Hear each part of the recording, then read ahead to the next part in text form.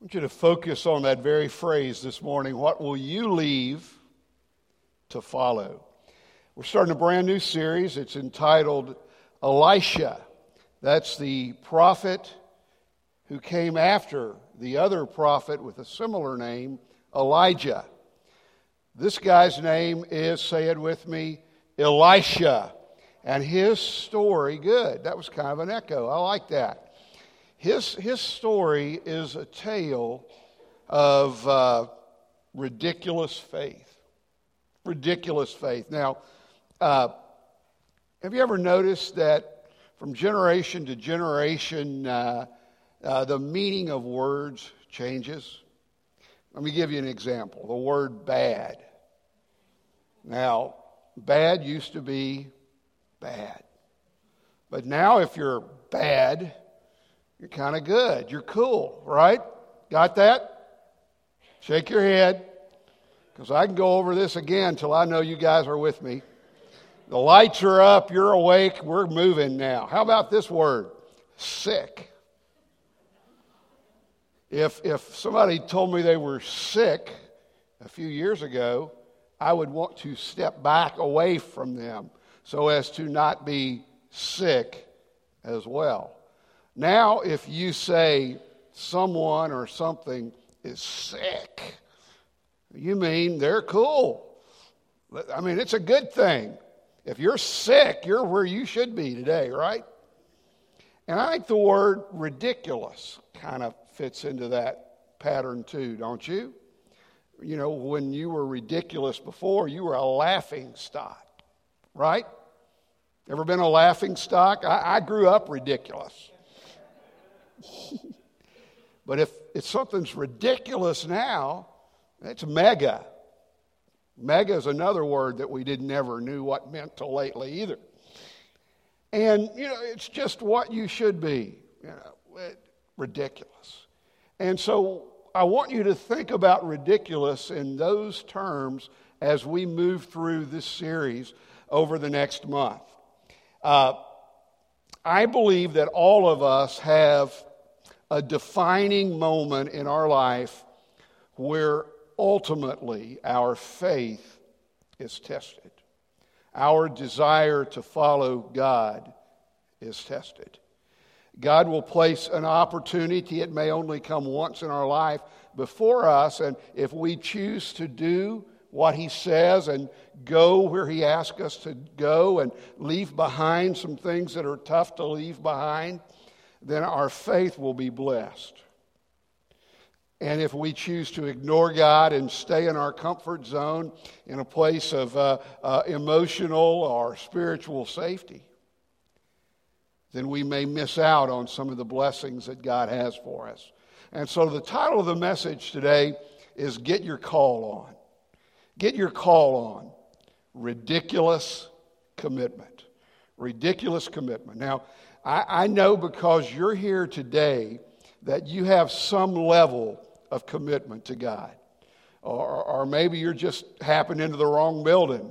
I'm not sure, but if I'm going to guess if you're here, there's some part of you that is linked to God, connected to God, and there are some things that as a result of your connection to God that you feel led, called, obligated to do.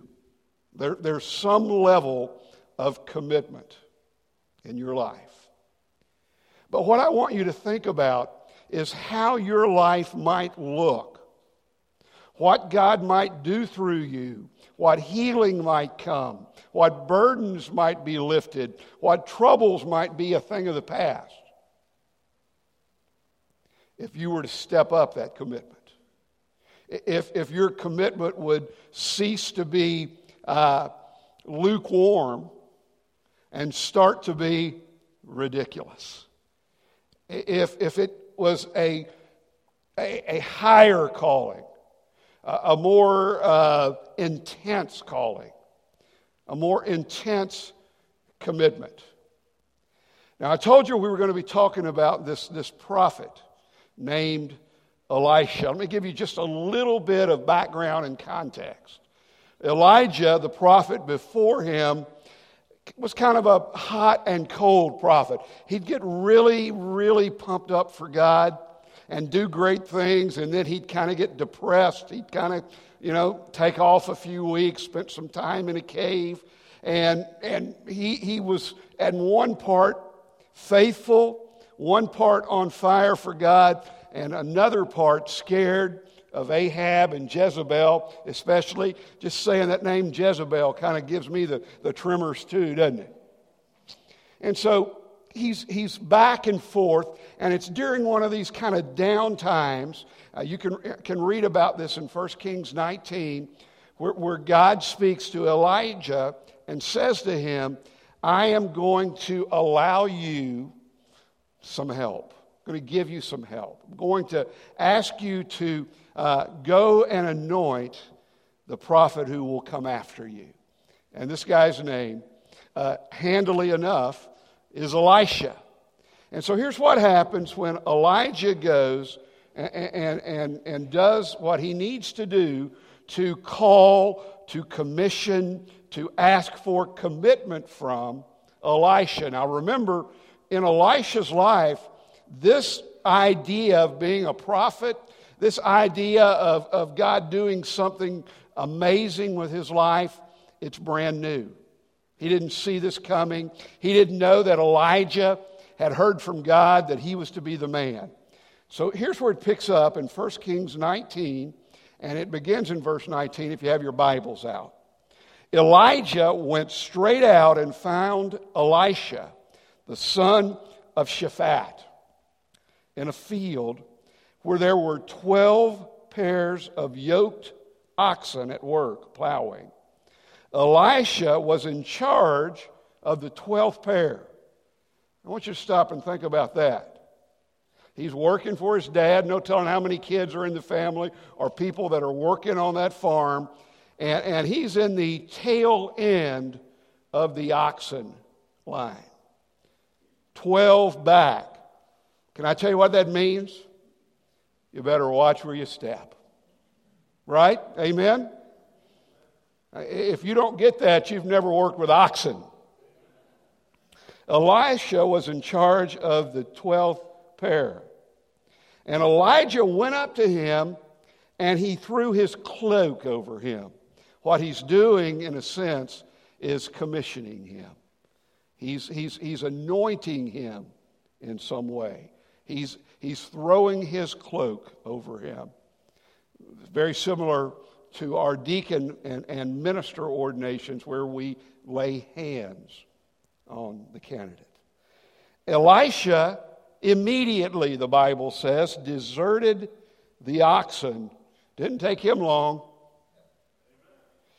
He ran after Elijah and said, please let me kiss my father and mother goodbye, and I will follow you. Go ahead, said Elijah, but mind you, don't forget what I've just done. Don't forget the call upon your life. So Elisha left, and he took his yoke of oxen, and he butchered them.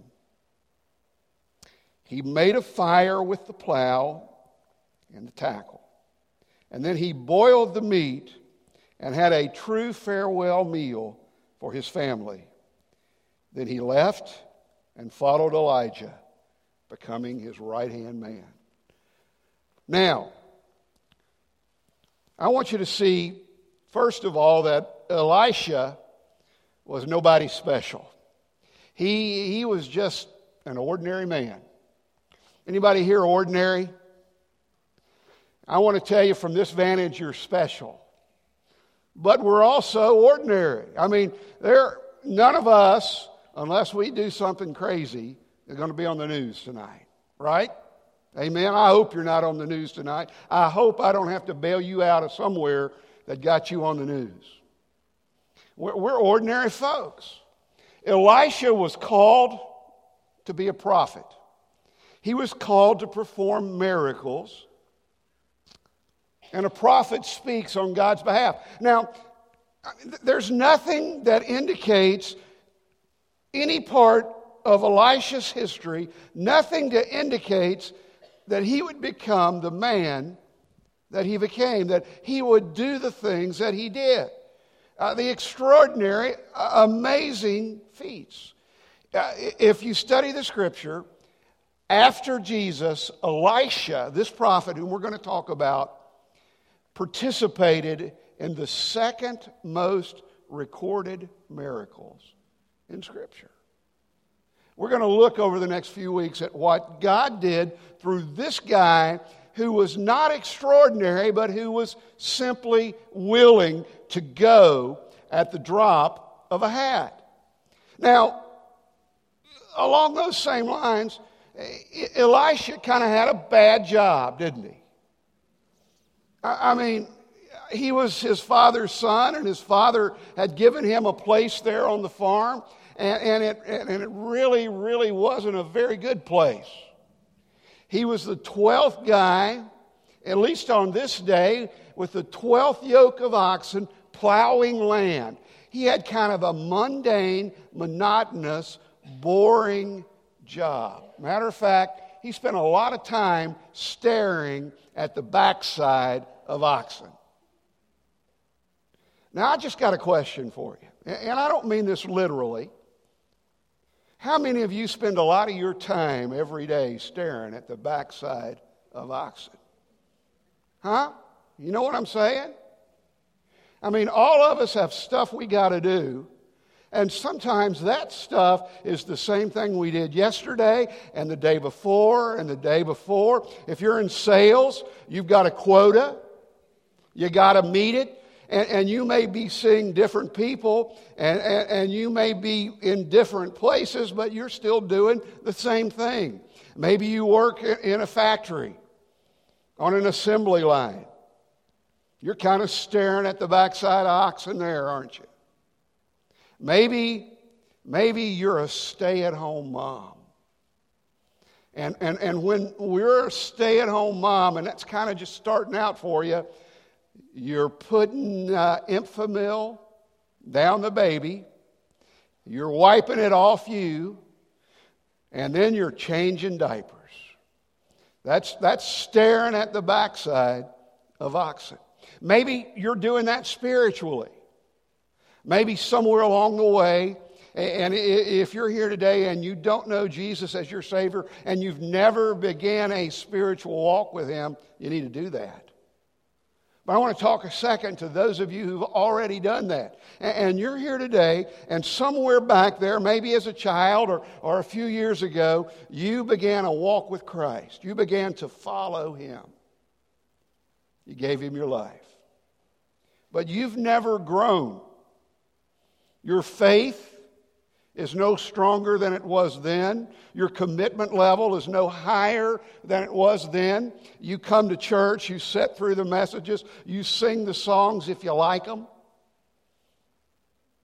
But nothing ever really changes in your life. Your commitment, you don't step out and do anything in faith. You don't live closer to God. You don't give more. You don't serve more. You're just kind of stuck in a rut, doing the same old, and you never allow God to do anything fresh in your life. You can stare at the backside of an oxen, not when you're looking this way, by the way, in your spiritual walk with God. Do you know that? It's easy to just skate by, to never do anything out of the ordinary, special, to never really fall in love with God, to never really have that defining moment when your commitment level changes. And I'm afraid that a large percentage of folks within the church aren't living lives of ridiculous commitment. Let's just be honest.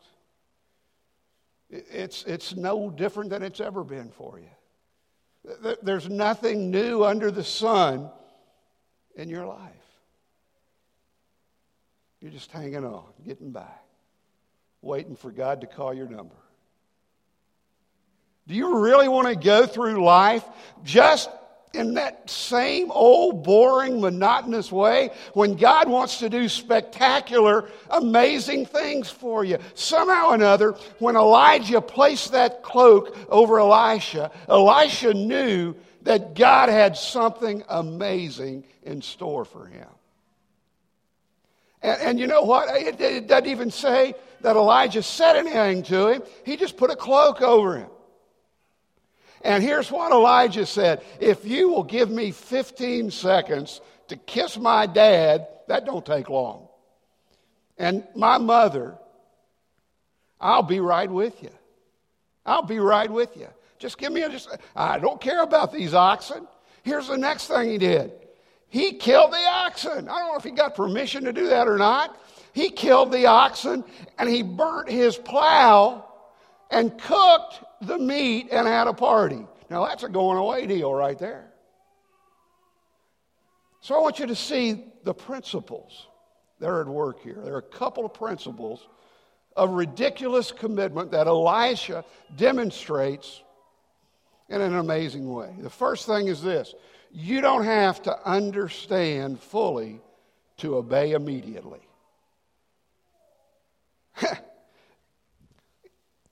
Ever been on the nominating committee of a church, by the way? Anybody? Just lift your hand. These people have been wounded. They've been rejected over and over again. Yeah, and here's what happens. Our nominating committee will meet and we'll try to think of people who we think might like to notch up their commitment a level or two, who might like to take a job and serve. Who might like to burn their plows, who might get tired of looking at the backside of oxen. We don't ever say it that way. But we're looking for people who are willing to serve. And here's a kind of a example of a conversation between a nominating committee person and a person asked to serve. Would you like to serve on our worship council? Matter of fact, we've prayed, we've thought of your name, and we want to ask you today if you'd like to serve. Well, what will I have to do? How many hours will it take? How long are the meetings? Can you promise me it won't mess up my life? No, I hope I stepped on your toes today. Because I hear tell of those kind of conversations in practically every arena of our church. Would you like to work with our teenagers? No, I'm not crazy. Would you be willing to go into the preschool area and mess with children? No, I don't have armor. We weigh it to be sure we're not going to overcommit. You ever think about that? What we're really saying to God? God, please don't put me in a position where I have to actually do something for you, where it kind of messes up my life. We take mission trips every year. Not only do some of you constantly refuse to be involved, there are some of you who are critical for those who go. Why are we going there when we could go here? And when we go here, you don't go there either. It's like commitment, ridiculous commitment, is like a foreign idea to a whole lot of us. We want to know the details. Here's what I've learned from Scripture, and if you look at it, you'll agree with me, I think. There are times when I believe God is intentionally vague about His calling. When He wants faith to be the motivating factor in your choice. He talked to Abraham, and He said one word: go. And Abraham, with that one word command, left everything that he knew and moved. When he said to Moses, "Go," it took Moses a little while longer to get motivated, but he got there. And he became the Redeemer. He said to Peter, as he stepped out of the boat onto the water, "Come." And Peter came. You don't see God explaining to people who had ridiculous faith and who were willing to make a ridiculous commitment how everything was going to turn out and every detail of what He's asking them to do. God is looking for people who have a desire to step away from where they've been, to quit living boring, mundane, spiritual lives, bereft of blessing, bereft of His presence and His power, and is saying, "What will you do for me? Come. Go. Get busy." If you wait till you understand fully, if you wait till God gives you the details, if you wait to see how many minutes or hours it might take you to do something that God calls you to do, you'll never do it.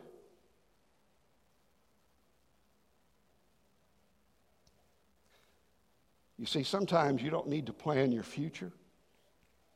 You just have to be willing to respond in the present.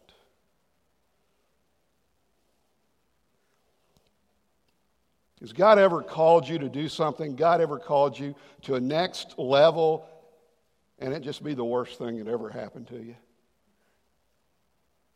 You see, what God calls you to do and the response of faith that you make will always wind up in a positive blessing. Always. It's your reluctance. It's your hesitance that keeps you from blessing. That keeps you from having ridiculous faith.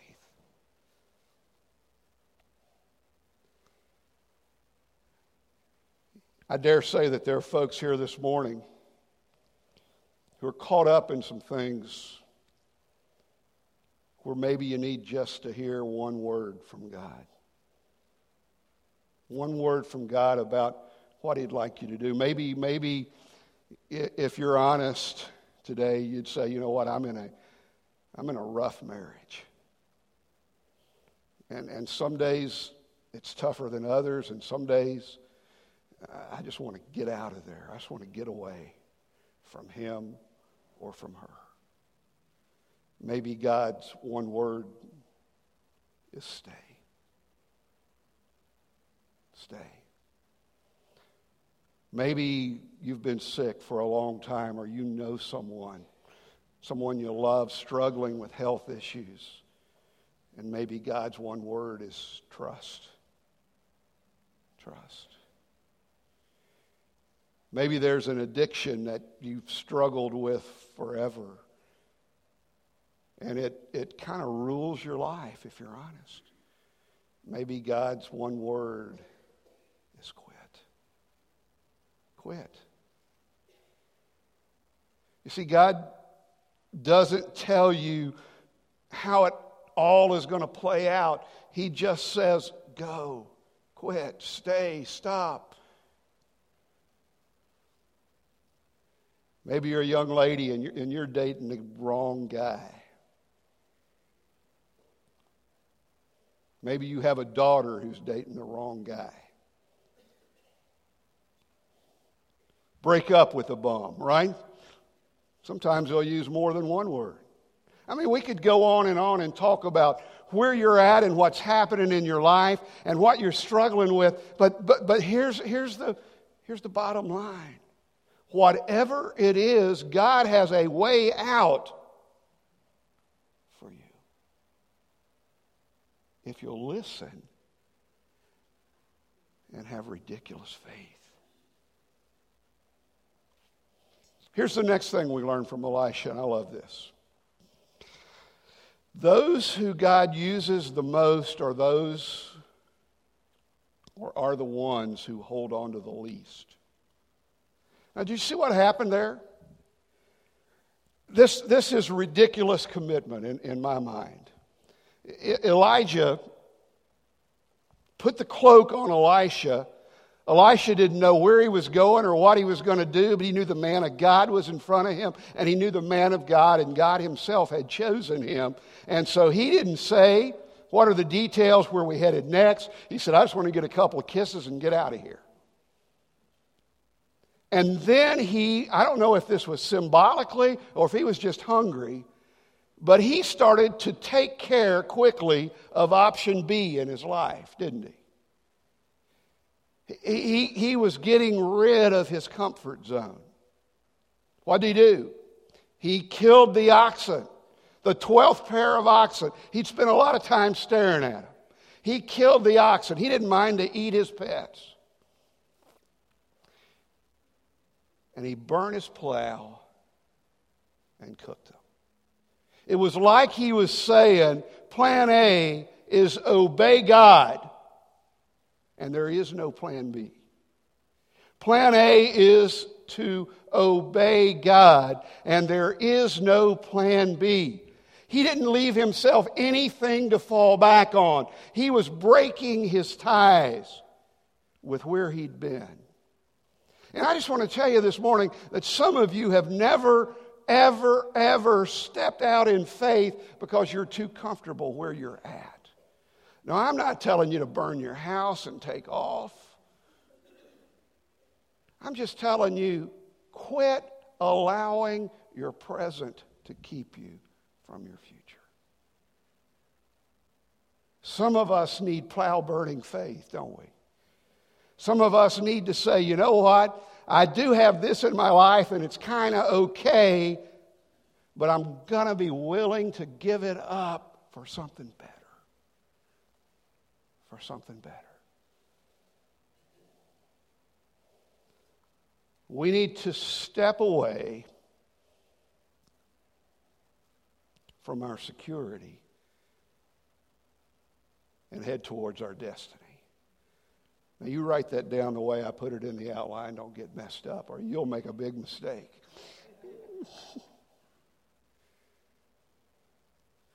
My 23-year-old son, John Todd, when he was maybe 23 days old, was given a little white teddy bear by somebody just because he was cute. And we thought a while about that and decided to name the teddy bear Teddy. And everywhere that John Todd went, Teddy went. I mean, he just carried him around from the time that he was old enough to carry him around. Over the years, my mother would patch Teddy till Teddy became more patch than original material. Somewhere along about the 8th grade, he realized that he'd get ridiculed for bringing it to school, so Teddy's education ended then.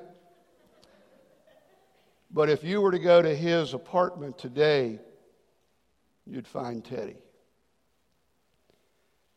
You see, a lot of us kind of hold on to our security blankets, don't we?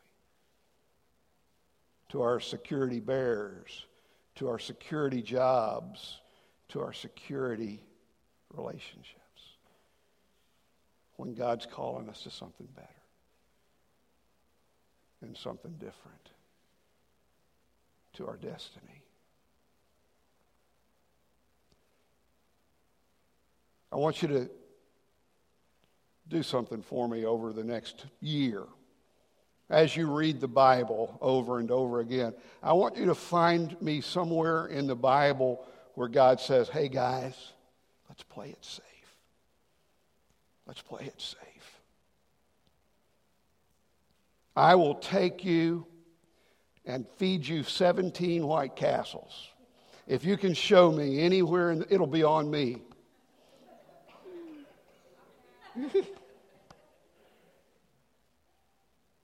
If you can find a place in the Scripture where God says, let's play it safe. And you know why he doesn't say that? You were not meant, you were not created to stare at the backside of oxen. No, you weren't. Amen? You were created to have ridiculous faith matched with ridiculous commitment in order to accomplish ridiculous things for God. You believe that? Quit being a baby and get busy, crazy busy with what God calls you to do. There was a guy named Hernando Cortez. In 1519, on the last leg of a journey, Hernando Cortez gathered 500 soldiers and 100 sailors, 16 horses, and put them on 11 ships. Ships is a big word, probably closer, or a big concept, probably closer to the truth, or 11 boats. And Hernando Cortez sailed from Cuba to the Yucatan Peninsula with those 600 people, with the sole purpose of claiming Montezuma's treasure.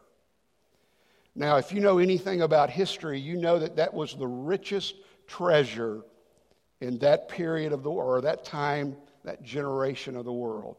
And army after army had went into Mexico and tried to capture that treasure. It was worldwide known that if you were to get that treasure, you'd be set for life.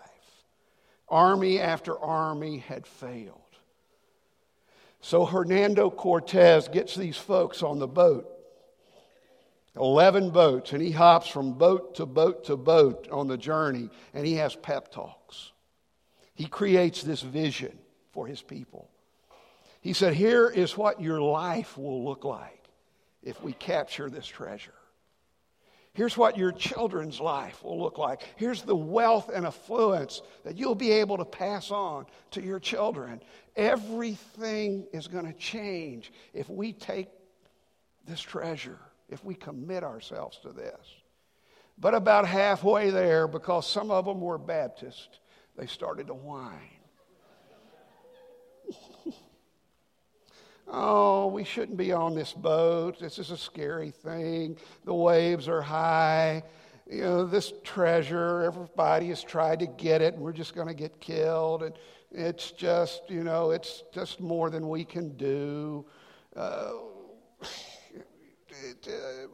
You've been to business meeting, you know.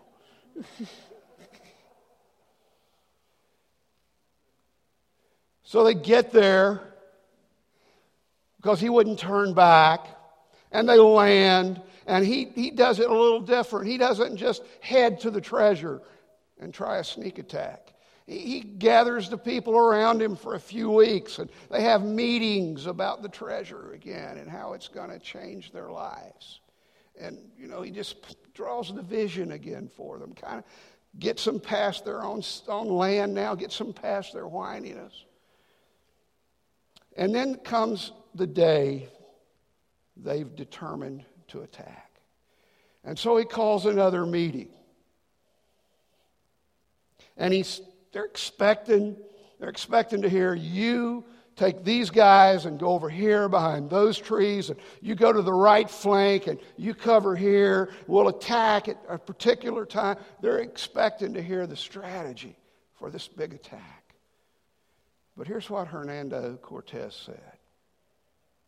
Let's burn our boats.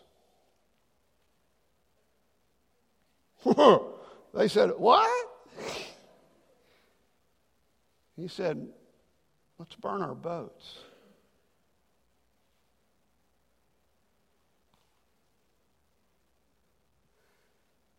And they did. There was no plan B now. The only way to make it home was to take the treasure. There was no way out. That's all they could do. And so they fought.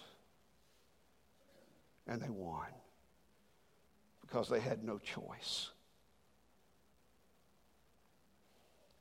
I believe that's what God's saying to you this morning.